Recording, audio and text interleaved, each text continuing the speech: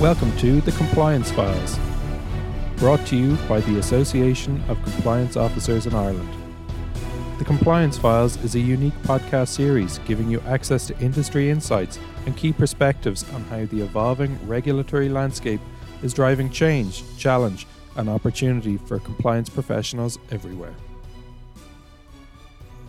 Hello and welcome to the Compliance Files podcast of the Association of Compliance Officers in Ireland. I am Kathy Jacobs, President of the ACOI, and it is a great pleasure for me to host this podcast. Historians think that the term money laundering originated from the Italian mafia, specifically Al Capone. During the 1920s and 30s, Capone and his associates would buy laundromats to mask profits made from illegal activities such as prostitution and selling bootlegged liquor. Anti-money laundering, as we know it, was born in 1989 when the Organisation for Economic Cooperation and Development established the Financial Action Task Force, or FATF, as it recognised the need for coordination across borders and a stronger response to organised crime and especially drug dealing. AML law began in 1990 with the 40 recommendations published as the International Standards on Combating Money Laundering and the Financing of Terrorism and Proliferation of Weapons of Mass Destruction. These 40 recommendations were augmented after 9/11 with the 9 special recommendations, and FATF is still the foremost standard setter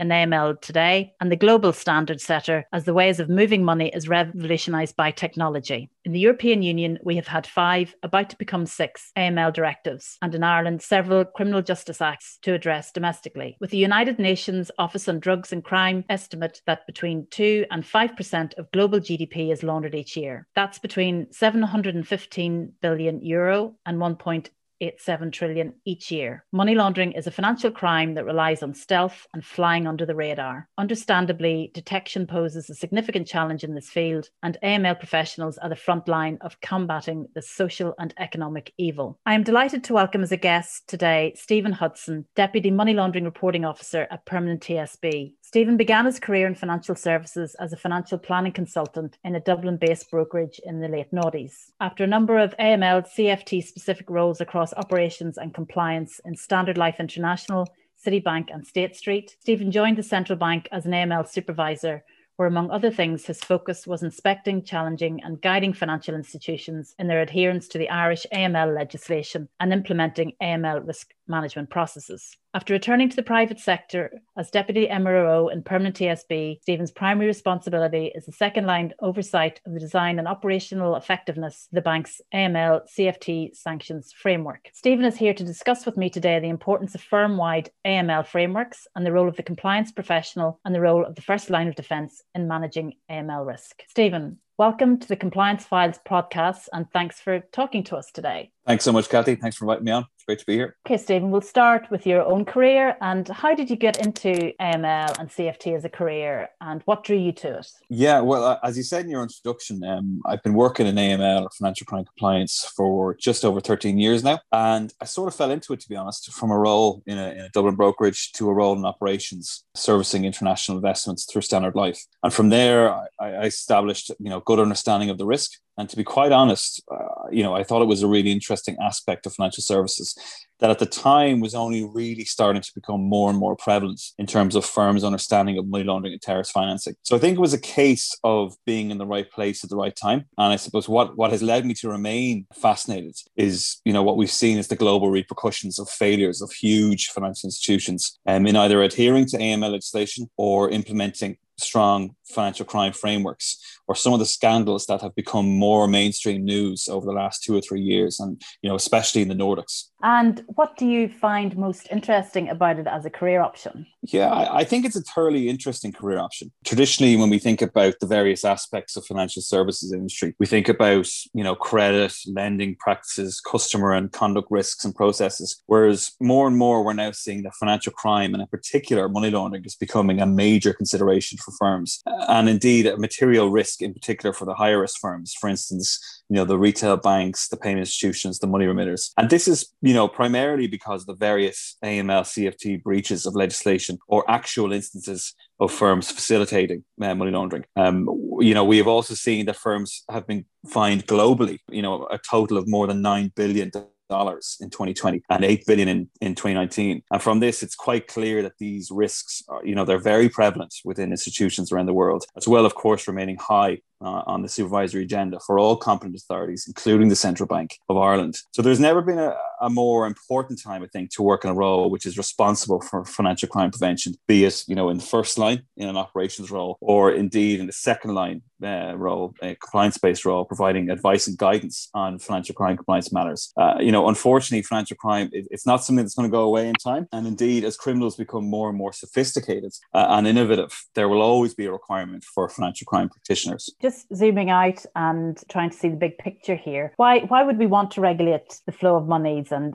what is the broader context for AML regulation? What is the big argument for it? Well, I think the old saying, money makes the world go round. It's certainly true today more than ever, but it's even more relevant when it comes to money laundering. And by money laundering, we're talking about illegal drug smuggling, human trafficking, organized crime, theft and burglary, cybercrime. The list is endless. And all of these illegal activities will in some way involve money laundering. Attempts to place the illicit gain through the financial system, cleaning it, getting it back out in some way to use as they wish. So I know you mentioned earlier in your introduction, but the average flow of money laundering on a global scale is estimated to be up to €2 trillion.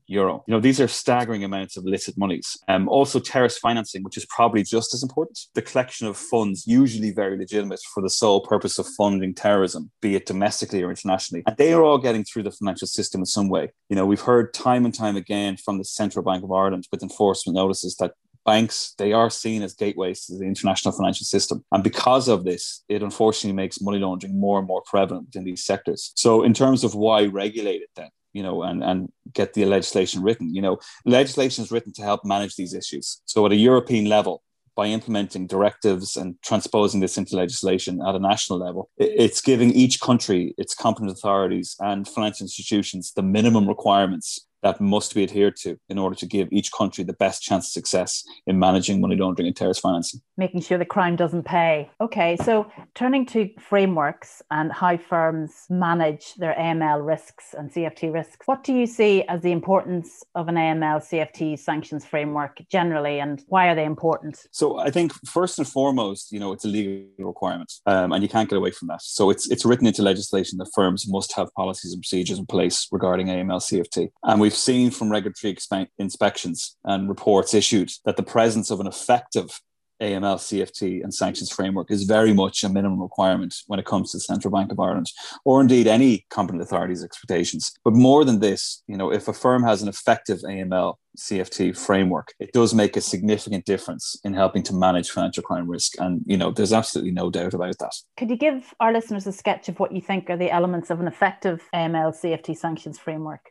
Yeah, certainly. So whenever I talk to anyone about this, I like to break it down and compare it to building and constructing the layers of a house from scratch, brand new, from the roof to the floors, to the walls, to the foundation. So when we think about the different elements of what make an effective AML framework, it's the sum of all the parts collectively that'll bring you that effectiveness piece that we're talking about. And effectiveness is the key word here. So there's no point in having a tick box AML framework that's just in place to appease a regulator or your board or sit on a shelf collecting dust. All of the elements of the AML framework have to work together and integrate, much like building a house. So for instance, if the foundations of the walls and the roof aren't stable, then the house is going to fall down. And it's very similar to an AML framework. So there's a number of different elements of an AML framework, and I'll go through them very quickly. So, the first is the AML CFT risk assessment, and it's the main form of protection for a firm against money laundering, terrorist financing, and it helps the firm identify firms, their money laundering, terrorist financing risks or gaps,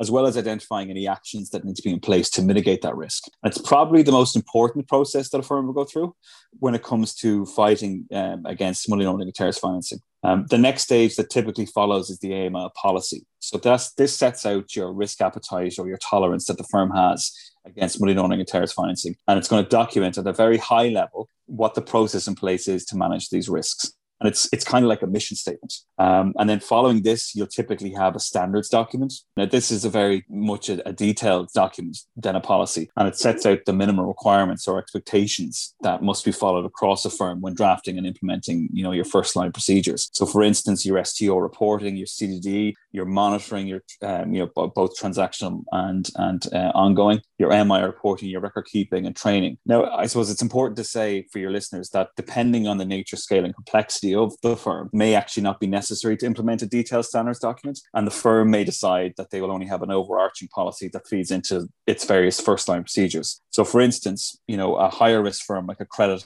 or financial institution is far more likely to need to have a detailed standards document, as they have far more processes, far more risks, and far broader first-line business areas. This is in comparison maybe to a lower risk firm like a life assurance company or a retail intermediary or a TCSP, a trust and company service provider. In regards to first-line procedures there, where a firm has many different first-line areas, for instance, customer services, new business, finance, treasury, commercial, they'll typically draft their first-line procedures from the standards or, as we talked about, from the policy as well, and very much in a way that's relevant to their business area. The next pillar then, our element is your reporting. And by that, I mean, your KRIs, your key risk indicators, your regular reporting on AML controls, and of course, the annual MLRO report. Training is another critical element of an AML framework. So the annual AML training, which is typically done via computer-based, as well as the board training, which should be designed around the roles and responsibilities of the board, as they have overall responsibility for AML in the firm. And it's expected that it's more detailed and specific. So in addition, for any higher risk firms, it's important to ensure that if there are any business areas that have potentially more responsibility for AML than others, that perhaps there's more frequent and targeted training for these areas. The next item, is the implementation and maturity of a 3 lines of defense model. So, when we talk about a 3 lines of defense model, what do we actually mean? So a firm's operational areas are their first line. So they are responsible for the day-to-day management of AML in the firm. So they own the risk and operate the controls to help mitigate the risk. The second line then are the compliance area, and they're responsible for providing oversight and challenge to the first line areas in how they are managing the risk, as well as guidance and advice, especially to senior management of the board. And in the third line are your internal audit division. And this is particularly prevalent for, your larger firms. And the third line are responsible for testing first line business AML processes and ensuring that your second line compliance department are applying the correct level of monitoring and oversight, and guidance and advice. And then the final critical piece of an effective framework is really your governance. And by that, I mean two distinct things. So firstly, what is the frequency and level at which the majority of these pillars of the framework are subject to review and approval by senior management or the board? And then secondly, what is the frequency and depth at which AML and broader financial crime matters are discussed at that level? So the reason for this is quite simple, really. So the board and their committees, hold overall responsibility and accountability for the management of AML in the firm. And if they're not being made aware, emerging financial crime risks or trends, or as well as regularly reviewing risk assessments and policies, then how can they ultimately be comfortable that their firm are managing financial crime risk appropriately and effectively? So AML, CFT, sanctions risk, it really is a big part of the ecosystem in a financial services firm, really from the minute a customer comes in the door right up to board reporting. So what are the common pitfalls that you saw maybe when you were working in the regulator in the central bank in designing and implementing the frameworks? Where did they fall down? What were the common mistakes? Yeah, sure. So, in my time at the central bank, my role involved inspecting firms' compliance to the Criminal Justice Act. So I would have inspected all types of firms and sectors, from retail and wholesale banks to payment institutions to money remitters to fund service providers and life and pension investment providers. And I suppose they all have different elements of risk attached to them from a financial crime perspective. And, when I think back about it, there's probably 3 common threads of where I found the firms were found to be lacking and required improvement. The first is governance. So going back to what I mentioned earlier about accountability and responsibility at board and senior management level for AML, not only is it critically important, but it's one of the main ways of being able to demonstrate back to the regulator the seriousness at which financial crime risk is taken at the highest levels within your firm and the level of engagement that's happening at that level. So the central bank is looking, they want to see that the boards and senior management are being proactive in managing financial crime risk, and they're not reacting to any issues or concerns that may arise. The next common thread is kind of risk assessments. So again, as I mentioned earlier, it's probably the most important AML document in a firm for helping to manage financial crime risk. And because of this, it is one of the main areas of focus for all competent authorities. So if a firm falls down on this during inspection, it's most likely because it's simply not detailed enough and doesn't account for all AML risks or financial crime risks. And it's very evident when it's a tick box exercise. It's very much a once-off exercise, and it's not proactively updated in a regular manner. It doesn't align back to the policy or the risk appetite that we spoke about earlier. And the final common thread, and for me, it's up there with the risk assessment in terms of importance, is, a mature 3 lines of defense model. And by that, I mean a model at which, each area of the bank is functioning as expected, and that the roles and responsibilities are clearly defined and accepted and agreed.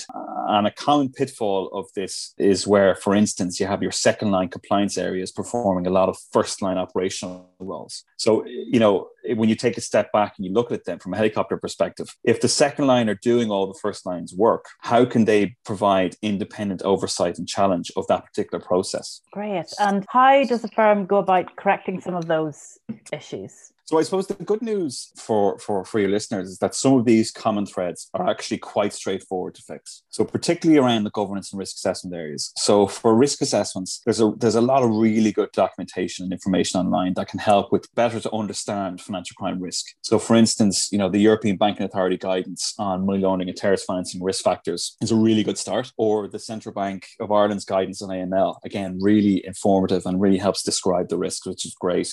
And there's also a lot of individual sectoral guidance that's been issued by the central bank, over the last 5 or 6 years. So on banking, funds, life assurance, and they're really, really, really useful. And the legislation itself has Schedule 3 and 4. That gives a good understanding and a good starting point for understanding, higher and lower risk factors. The legislation itself with Schedule 3 and 4 gives a good starting point of higher and low risk factors for money laundering and terrorist financing. If necessary, sometimes, getting that outside expertise or counsel in to help is sometimes a very good way of being able to tackle these issues and stay on the right path as well. You're getting the benefit of knowing that what you're being recommended is broadly aligned to industry, as well as obviously managing the risk. However, establishing an effective 3 lines of defense model, it can be more difficult as it's directly related back to culture within a firm and an appetite to go down this path, particularly in the first line, getting them to, agree, step up and take ownership for AML risk. And I've seen the difference, both working for the regulator and the private sector, between having a 3 lines of defense model that's established and one where it's quite immature. And the difference really is very tangible and it's very obvious to a regulator. So I suppose they're just some of the key issues that I would have seen as a regulator. How do you get the first line to step up and take their ML responsibilities as seriously as they should?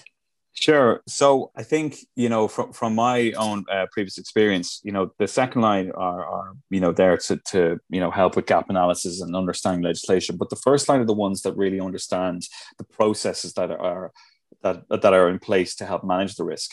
So if you bring them along the journey with you in terms of helping to create new processes, and help them or bring them along in terms of the decision making, you are likely to get better buy-in. I think that's really important. Is not just from a second line perspective to have, this teacher pupil analogy of the second line told me to do this or compliance told me to do it, so I'm doing it. It's about actually bringing them along the journey with you from, cradle to grave, and helping them make the decisions with you so that they feel empowered and part of the actual solution that you're coming up with. I think that's really important. Yeah, being positive about the contribution that they're making in this effort, rather than talking about Absolutely. fines and like, how important is it to the central bank and the regulators that firms have a comprehensive AML CTF sanctions framework? As I mentioned earlier, as part of the central bank's on-site inspection program, they're testing each firm is correctly adhering to the Criminal Justice Act. So a big component of whether a firm is ultimately successful in being able to demonstrate this is by having that effective AML, CFT and sanctions framework place.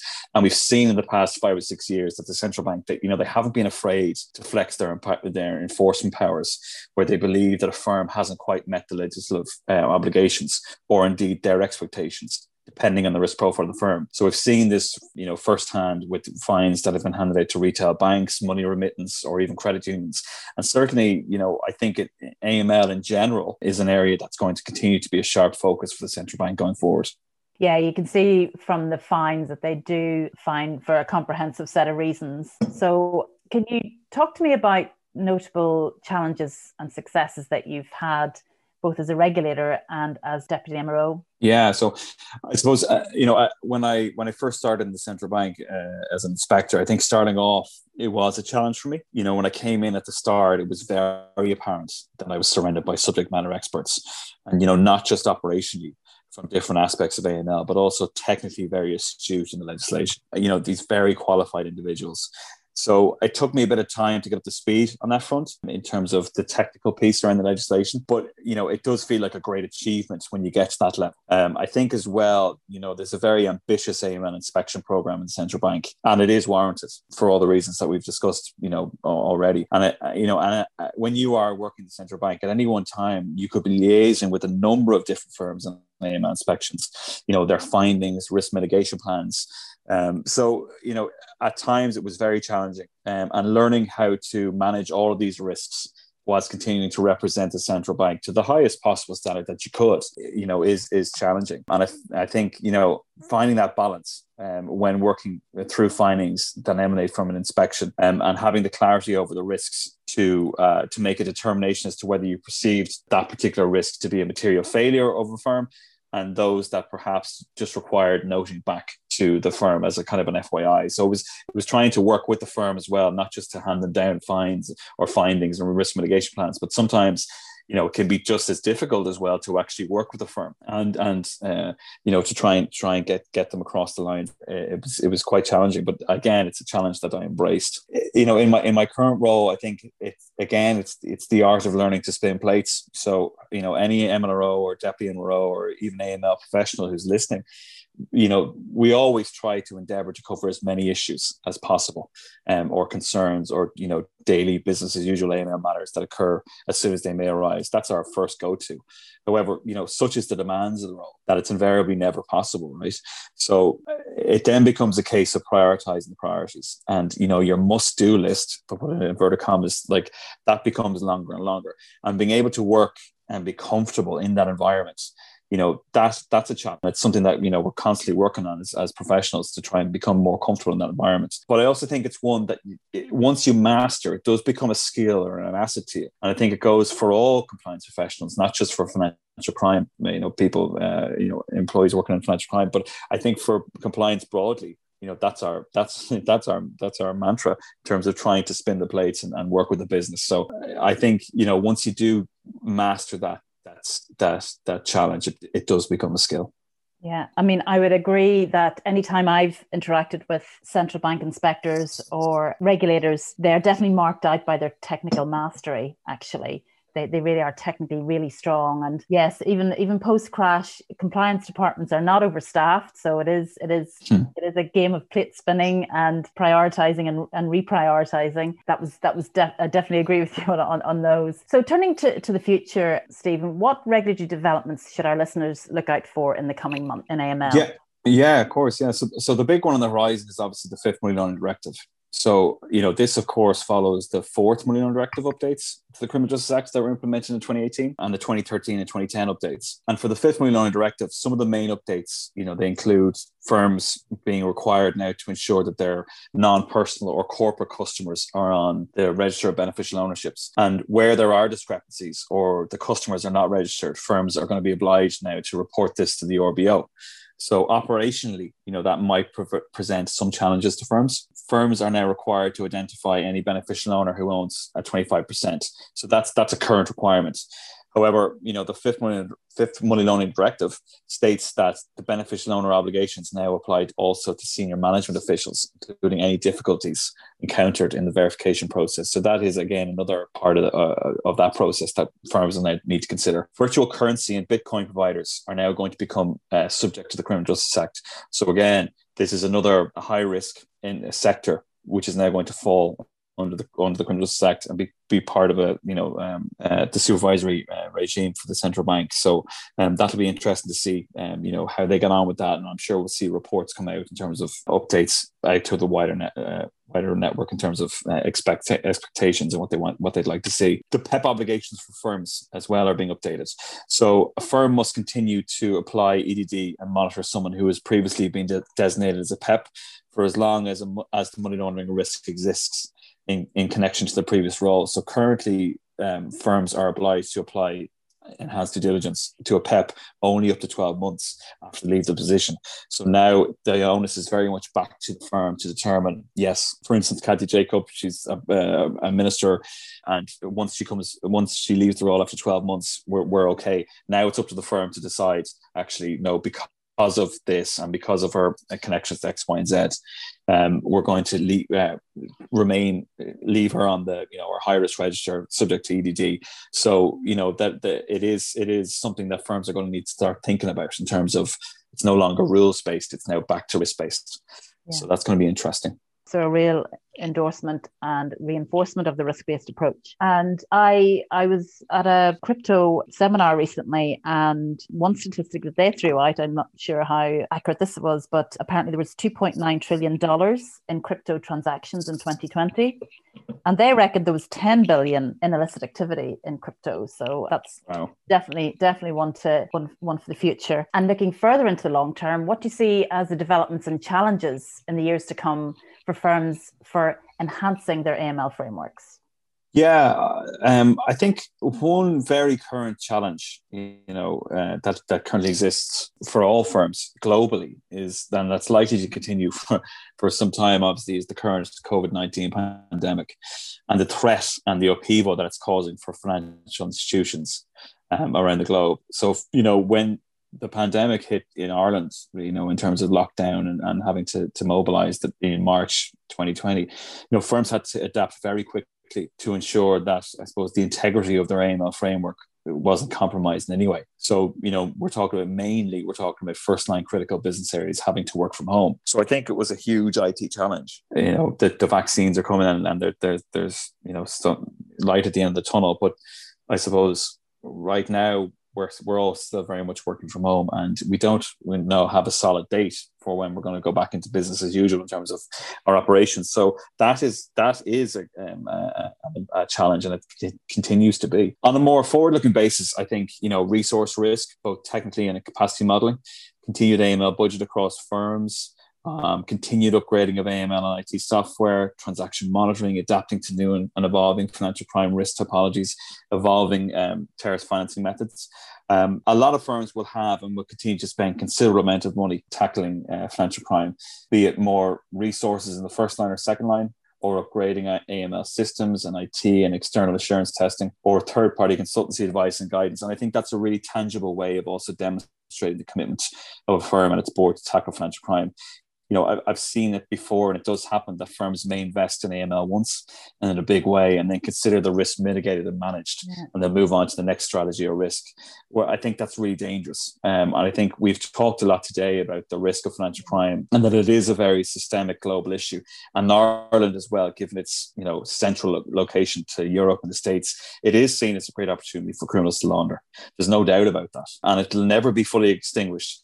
And criminals are consistently coming up with new ways to launder through the financial services. And it's because of this that it's so important that firms continue to upgrade systems and invest in people and boots on the ground to give itself the best opportunity of mitigating the risk occurring through their institutions.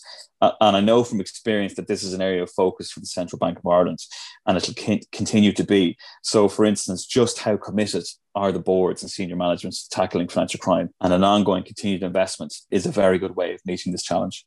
Thanks, Stephen. And just circling back now to careers in financial crime compliance, what advice would you give anyone seeking to embark on a career in financial crime compliance? How would they go about it, and what are the rewards? Yeah, so for anyone who's thinking about a career in AML or financial crime compliance, I think it's a very interesting and diverse career path to choose.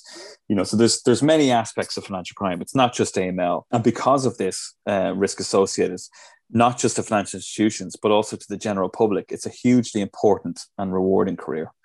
So, for those in the second line and a compliance-based role, you're likely to play a key part in shaping the financial crime compliance framework for your firm, as well as providing advice and guidance to your first line business area, as well as senior management. And that experience is hugely valuable. as you climb the ladder of your career, to have that, experience to face off against senior management or, the central bank for inspections. As a second line professional, you're going to get that experience. And because, as we talked about earlier on, financial crime, it is very much a material risk now. It's on the radar for the vast majority, if not all firms.